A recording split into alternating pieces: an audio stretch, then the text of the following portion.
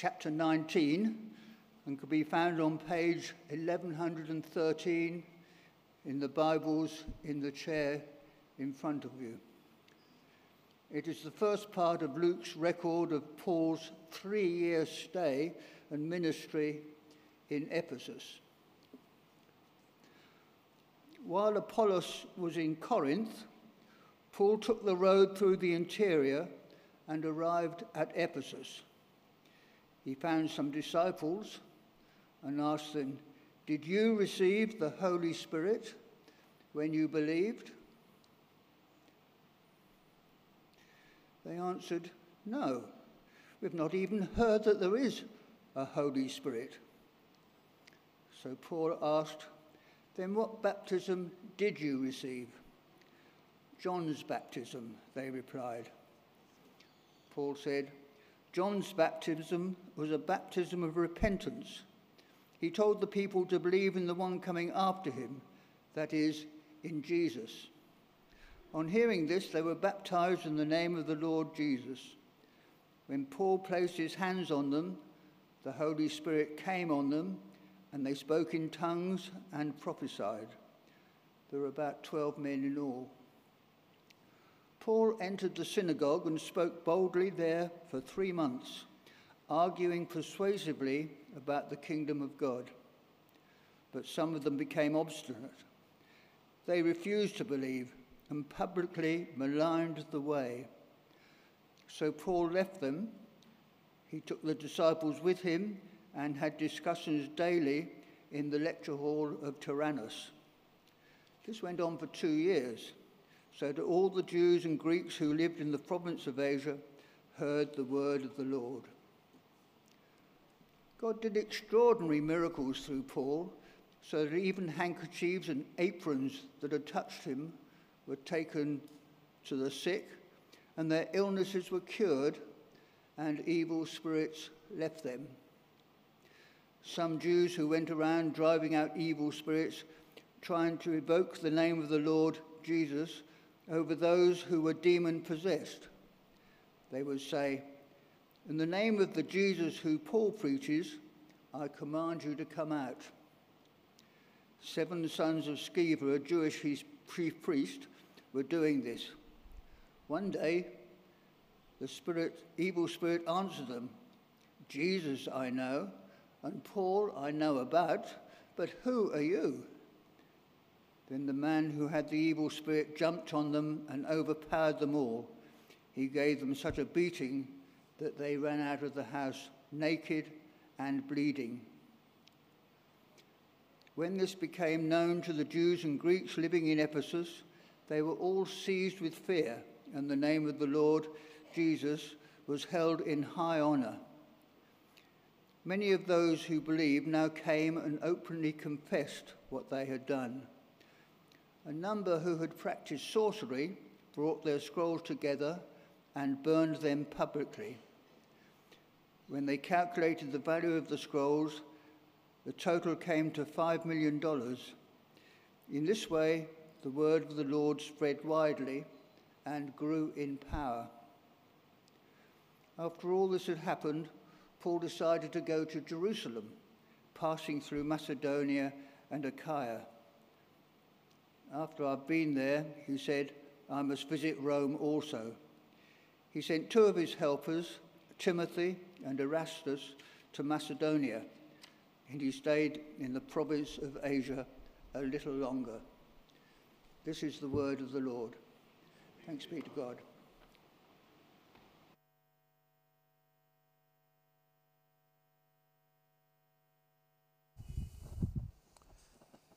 Good morning, everyone. I was thinking it's 3 days till summer. Feels like we're about to go into winter.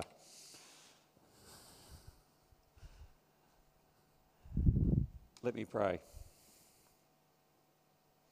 Heavenly Father, we do thank you for your word, and as we come to the end of this Beyond series, we pray that you would just warm our hearts for the ministry of the gospel, to be involved in it, to believe it, and to be transformed through it. In Jesus' name, amen. Well, one of the realities of life is that ideas change people. And the history of the world is that at various stages there's been ideas that have been put forward that have significantly changed the culture we live in, the world we live in. And there's no doubt significantly Christianity has had many ideas that have shaped our Western culture. I was thinking about a number of different areas. My daughter's a lawyer, and I was thinking about how our legal system borrows so heavily from our Judeo-Christian worldview. The whole concept that you are innocent until you are proven guilty is absolutely ingrained in the Old Testament in terms of the laws of Moses. It's a cornerstone for our legal and criminal system. Another idea that shaped the world from the scriptures is that because we're made in the image of God, we are people of worth and dignity and value. And that completely revolutionised the first century Greco-Roman world as the Christian church went out and cared for people who formerly were not cared for. And today there is just a great sense within our Western culture that flows from this notion that people have inherent worth, that there is human dignity, that there are inherent human rights and freedoms, and a concern for the poor and the disadvantaged is just part and parcel of how we think. No one questions that you should care for the poor, but yet that is something that was done in former centuries. Ideas change people. And I want you to think about that as we come to this final passage in the series Beyond, as we look at the way the Word of God transforms a city. And it's a very powerful chapter that we've just had read. We had basically half of it. I'm going to talk about some of the things that carried on in the reading. But in many ways, when you look at the expansion of the Christian faith, as we've been through the book of Acts, it's a record of how an idea changed the early Greco-Roman world. And that idea is that Jesus Christ rose from the dead and he is now the Lord and Saviour of the world. And we today are still celebrating what we would say is not just an idea, but is actually historical reality. We've been going through chapters 10 to 19. It's the middle section. And it really has been the section that tracks the expansion of the gospel beyond Jerusalem out to the non-Jewish world, or the Gentile world as it's called in the New Testament. And the establishment of the church beyond the walls of Jerusalem. Chapter 11 we saw was the first church established in Antioch. And it wasn't just a church, it was a missionary church. It's one that both grew itself but sent others out. And it really was the home base for Paul and Barnabas, these significant missionaries we've been looking at. And in the following chapters, we've seen two separate mission journeys from Paul, Barnabas, as they go out and preach the gospel, and on the back of that, establish groups of believers and the first churches in the non-Gentile world. And today we come to chapter 19, and we're effectively looking at Paul's third missionary journey. Now, unlike the others where he travelled a lot, this one substantially takes place in Ephesus. And probably the biggest observation that I want to make as we look at this is that what you see here is the power of the Word of God. The power of the Word of God. Now, if you've got your Bibles there, do open up Acts chapter 19. And I want us to start at verse 20, which was the last verse that was read to us. And verse 20 says this: "In this way, the word of the Lord spread widely and grew in power." Now, in many ways, this is not just a summary of what took place in Ephesus. It's actually a summary of what takes place all through the book of Acts. It's a phrase that is repeated on a number of occasions. Chapter 6, the word of the Lord spreads. In the early expansion to the non-Jewish world, twice it's recorded that the word of the Lord spreads. They can't contain it. And here in chapter 19, again, the word of the Lord spread widely, and not just spread, but grew in power. And I just want to stop by asking, what is the word of God or the word of the Lord that Luke is referring to here? Well, you could say in a formal sense, it is the scriptures. There's no doubt that the Bible is the Word of God, and in Anglican churches, the formulary that's often used in a formal setting when the Bible is read is people respond, "This is the Word of God." And that's what we're saying, that the words you are reading are the words of God to us. But yet the Pharisees were criticised because even though they had the scriptures, they didn't understand the scriptures. And they didn't have that sense of insight into what the Word of God actually was speaking about. And so the mere fact that you have the Bible is no guarantee that you understand the Bible. Well, the Word of God is the scriptures, but you'd want to say what the scriptures are revealing is the word of the gospel. And though there are many books in the Bible, they're all about one story. That's the story of the gospel of the Lord Jesus Christ, which is ultimately why the word of God actually is Jesus. And you think about the way John the apostle introduces Jesus to us in his gospel. We read it at Christmas time. The word became flesh. He's dwelt amongst us, and we've beheld his glory. And that is the word of God. It is the scriptures, but what do the scriptures contain? Well, they contain the message of the gospel, which is all about the Lord Jesus. And when it reads that the word of the Lord spread, what is being described here is the message about Jesus cannot be stopped. That's what Paul is referring to. And there's three things you see here about this word of the Lord, this word about the Lord Jesus. It's a fruitful word, it's a powerful word, and it's a transforming word. Let's have a look firstly at Ephesians 19 verse 1 under the title of a fruitful word. It's just an introductory comment. While Paul was at Corinth, Paul took the road through the interior and arrived at Ephesus. And this is kind of the main part of his third missionary journey here at Ephesus. And I just want to say a couple of things about Ephesus, because when you understand the background of the city, it makes sense of what took place in Paul's ministry. It was the fourth largest commercial centre of the region, the fourth largest city in the Roman Empire. And today, if you went to Ephesus, and you can go there on historical tours, it's in modern-day Turkey. Now, geographically, it was located at a junction of several important land and sea routes. And it's worth noting that. So it's a city from which people could travel outwards. But third, and importantly, the temple Artemis resided there. Now, that's not the actual temple. That's what artists think it looked like. And it is a very significant place, or it was a very significant place. It was located outside the city walls, and it was the chief glory of this city in Ephesus. And it was associated with the Roman goddess Diana. So Artemis, Diana, they're kind of the same thing. And it was actually considered one of the 7 wonders of the ancient world. Incredible thing. Now, what was significant, though, is the practices that took place at the temple and the worship of Artemis gave Ephesus a reputation for being a centre for magic. Now, we might say the occult as well. And there were 6 magical Ephesian letters or words. Now, when I say a letter, I don't mean a written letter, but in the sense of a whole letter, but a letter as in ABC, that were inscribed on the cultic image of the goddess Artemis. And the understanding was, if you could speak those words properly, it afforded you protection against evil and demonic forces. Now, the power apparently resided in their sound, so if you pronounced them ineffectively or wrongly, then there was no protection. And there was a great secrecy about these kinds of things. And so if you had kind of the inside knowledge on them, well, you might have them written down on scrolls and hidden away in your house. Let's look and see what happened when Paul went to that ministry. Now, I'm going to pick up from verse 8. There's some interesting stuff in the first 6 verses. I'm not going to refer to that just because of time.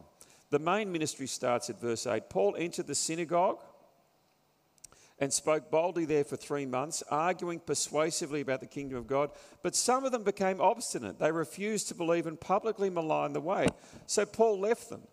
He took the disciples and had discussions daily in the lecture hall of Tyrannus. This went on for 2 years, so that all the Jews and Greeks who lived in the province of Asia heard the word of the Lord. God did extraordinary miracles through Paul, so that even handkerchiefs and aprons, there you go, holy hankies, who would have thought? that they touched him were taken to the sick, and their illnesses were cured, and the evil spirits left them. Now this section, and there's 3 sections to this recounting of the ministry in Ephesus, is a summary of what took place. It's kind of an overview. He starts as usual in the synagogue, which was his practice as a Jew. He wanted to go to his fellow Jewish brothers and sisters and bring the news of Jesus to them. Now, unlike other places where he was often run out of the synagogue within weeks, he lasts 3 weeks, so he does pretty well there. But typically, in the end, they toss him out. Now, unlike some of the other places where he goes to a more private setting, here in Ephesus, there's a sense of boldness to him. And he basically sets up shop in one of the public meeting places where probably the philosophers of the day would come and debate. Now, we don't know if he had to pay for this or not, but what we do know is he went to what was called the Hall of Tyrannus. We don't know about it today, as in it didn't survive in terms of through the centuries. But the thing to note is it was a public venue. And Paul went there and taught daily. And a likelihood is that he may have worked in the morning. He was a tent maker, earned some money, and then at lunchtime when people were having their break, he basically opened up the scriptures and taught them. And it says he taught about the kingdom of God. It's another way of describing the word of God and the message of Jesus, the kingdom that Jesus brings. And what was taking place now was that the gospel was widely available. And people were coming every day to both hear and be taught, and my assumption is also trained, because we see the impact was far-reaching. In verse 10, we read, all the province heard the word of the Lord. It's an extraordinary reach that takes place from this ministry.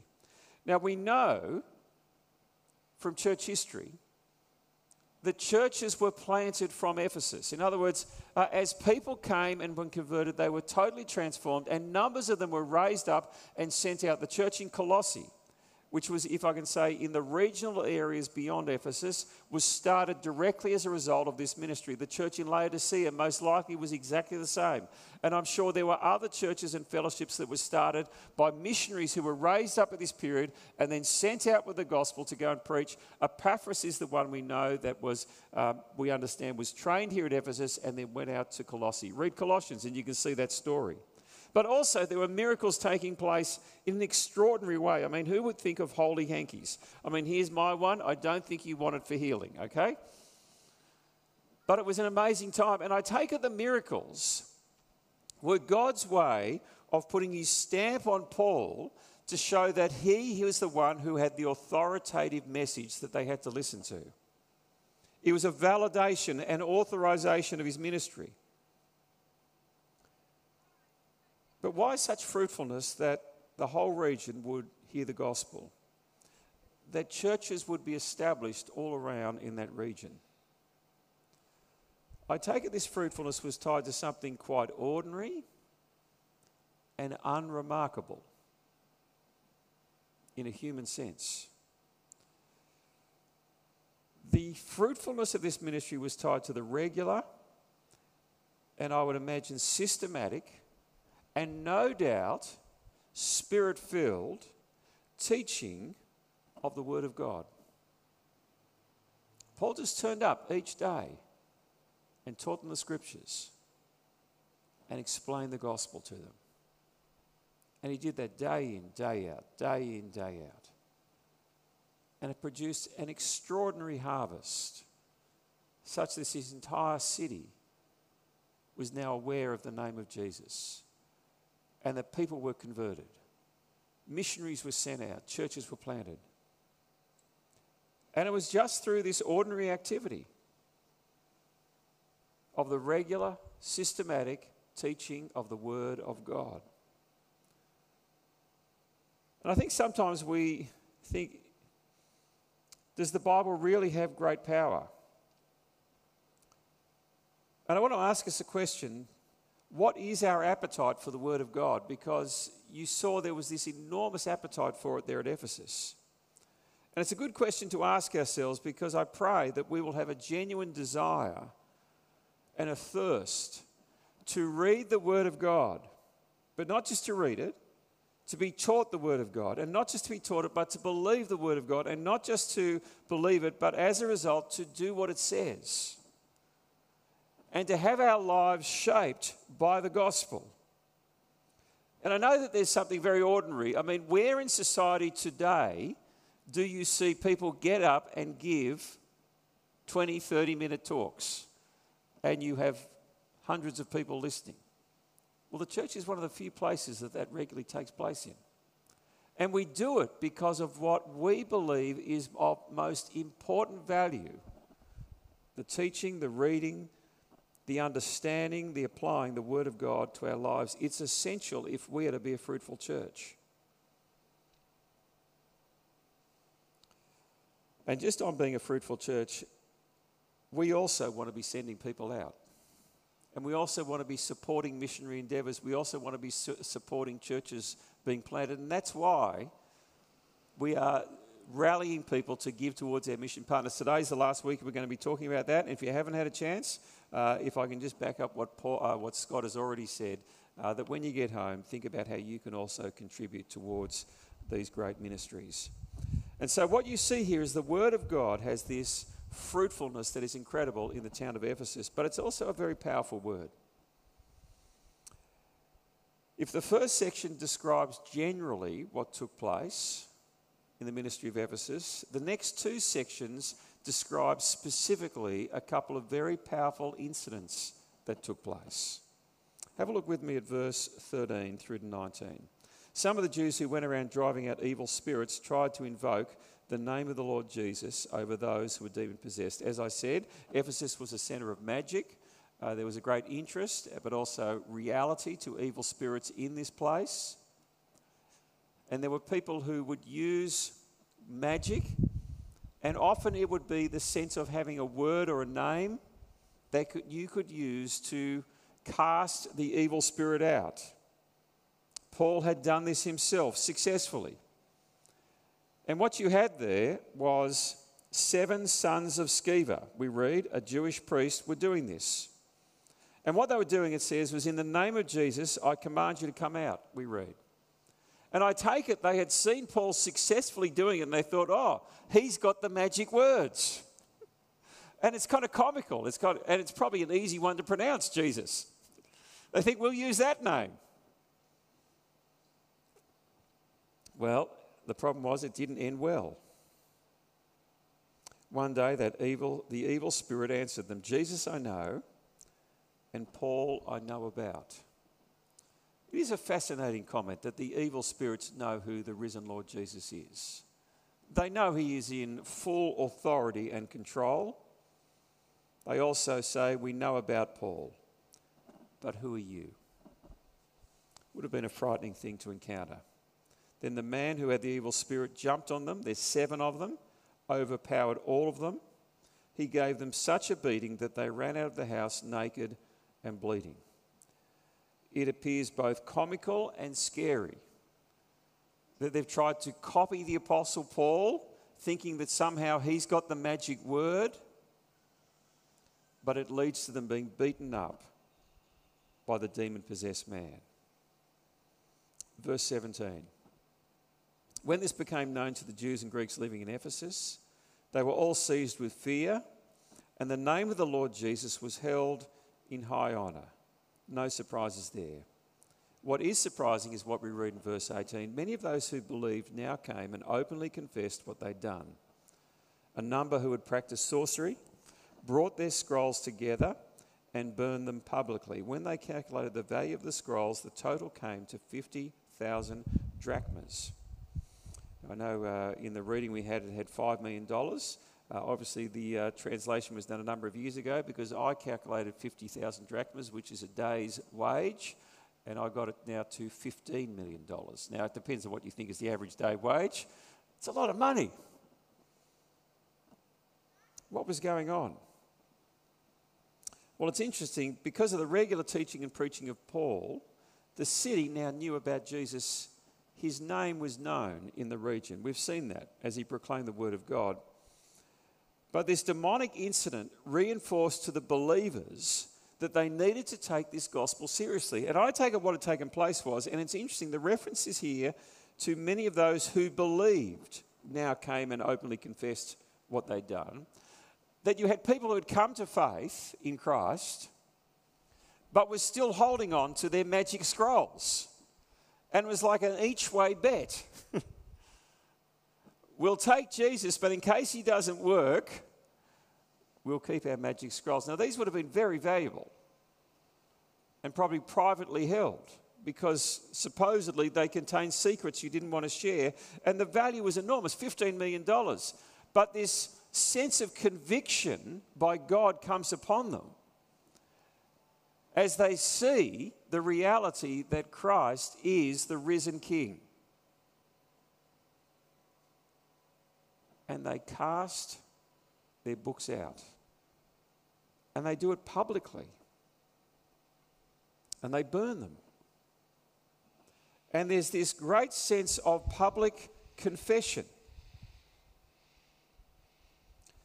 And the word of God was coming to them in great power. And they were convicted that they needed to live for Jesus and him alone, the risen King of the world. And as I was writing this, I thought, what does this show us? Well, I think it shows us two things. Jesus is the only name. He is the name above every other name. He is the King of Kings, and we need to live for him. But you also see here clearly that people can confess Christ publicly while holding on privately to things that we should literally cast off. And that's exactly what had taken place here. Publicly, they were known as believers, yet privately, there were parts of their life that they absolutely needed to distance themselves from and get rid of. I remember, this might shock you, I've told it to the night church, that as a young Christian, one of the things that I had was pornography. And I had dabbled in that as not as a Christian. And I remember being convicted by God at this point early in my Christian life that I just needed to get rid of it. And I was thinking about books being thrown out, but I actually remember getting the magazines out from under the bed and in the shelves, although they were hidden obviously from my mother, and putting them in the garbage bin. Be gone. And it was just this moment of that I needed to line up my private life with my public confession. And that's what was taking place here. That there was a conviction that God, through the Lord Jesus Christ, was the King of Kings. There was an awe and a fear of him, a wonder about him that they needed to live for him alone. And the great gospel reality is this: God takes us as we are. He takes us with all of our faults. He took me with all of my issues. He takes us with all of our sins and all of our addictions. And he forgives them. And then he starts to clean them up and transform us. But for that to happen, we need to let the word of God search our hearts and lead us to a place of repentance with the things that we wrongly treasure and value, and get rid of them. And I don't know with you today whether there's things in your life that you privately treasure. But God is convicting you to say, let them go. And let me assure you, when we let them go, there is a freedom we find and a joy in knowing Christ. Well, the last thing we see is that this word transforms this city. It's quite remarkable. And this last story relates to the overall impact of the ministry of the Word of God and the gospel in Ephesus.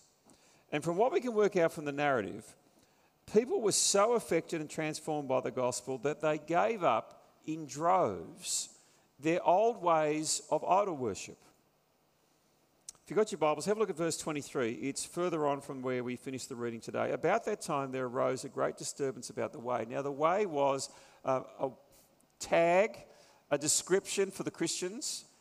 In the first century they were called the people of the way because they followed in the way of the Lord Jesus.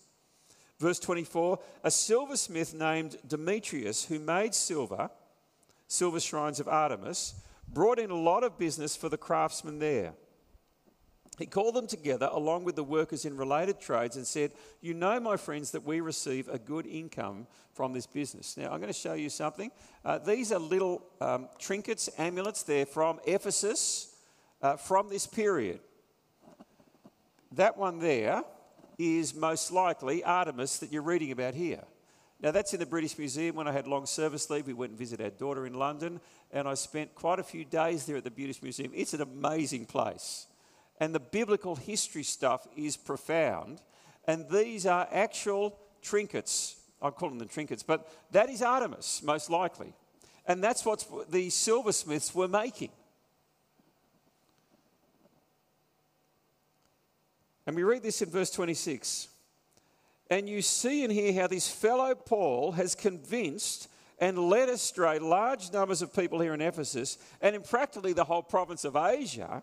He says that the gods made by human hands are no gods at all." In other words, what we're making and what we're selling, he's saying it's rubbish. It's an outrage. There's a danger that not only our trade will lose its good name, but also that the temple of the great goddess Artemis will be discredited, and the goddess herself, who is worshipped throughout the province of Asia and the world, will be robbed of her divine majesty. Now what happens? Verse 28. When they heard this, they were furious and began shouting, "Great is Artemis of the Ephesians." Soon the whole city was in an uproar. Why are they so upset? Well, it's very simple. So many people got converted and were transformed that they gave up their idols to the extent that they were putting the idol makers out of business. Now, if you think this is a far-fetched thing to happen, let me tell you about what happened when Billy Graham came in 1959. It is probably one of the great moments in Australian church history in the last 100 years. They estimate that in what was called the Southern Cross Crusade, perhaps 50% of the people of Australia either heard Billy live or on the airwaves or via what were called telephone lines that were set up to broadcast his message. And here's a few of the stories that resulted. I mean, crooks were converted and were handing their guns in to the police. There's a story of an undercover Russian spy who'd been busted by ASIO, but got converted and then went back to ASIO to say, "I haven't told you the full story." The alcohol consumption levels in Sydney dropped by 10%. Crime rate was doubling every decade. But in the period after the crusade, it levelled off. It was profound, the impact. The word of God came to Sydney and the country in such power that a region was transformed. And that's exactly what took place in Ephesus. There was this transformation of people's lives that led to the transformation of a city. And that is the power of the Word of God. It works within us as we come to comprehend and as we encounter the reality that Christ is risen, that he is the King of the world, that he is the living Saviour who saves us by his death and resurrection, but also he is the coming King who will judge the living and the dead. And when that message comes in power so that people are in awe of him, people's lives are transformed.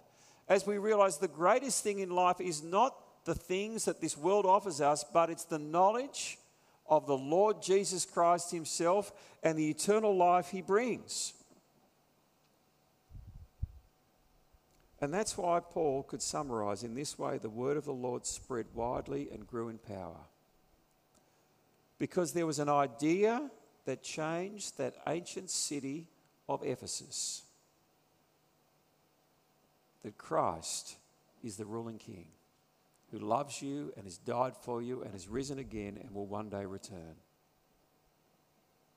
And I want to finish by simply asking, do you know this risen Christ yourself? is the word of God, the word of the gospel, powerfully at work in your life to transform you? And is the name of the Lord Jesus held in high honour and awe in all that you do? Let's stop and pray.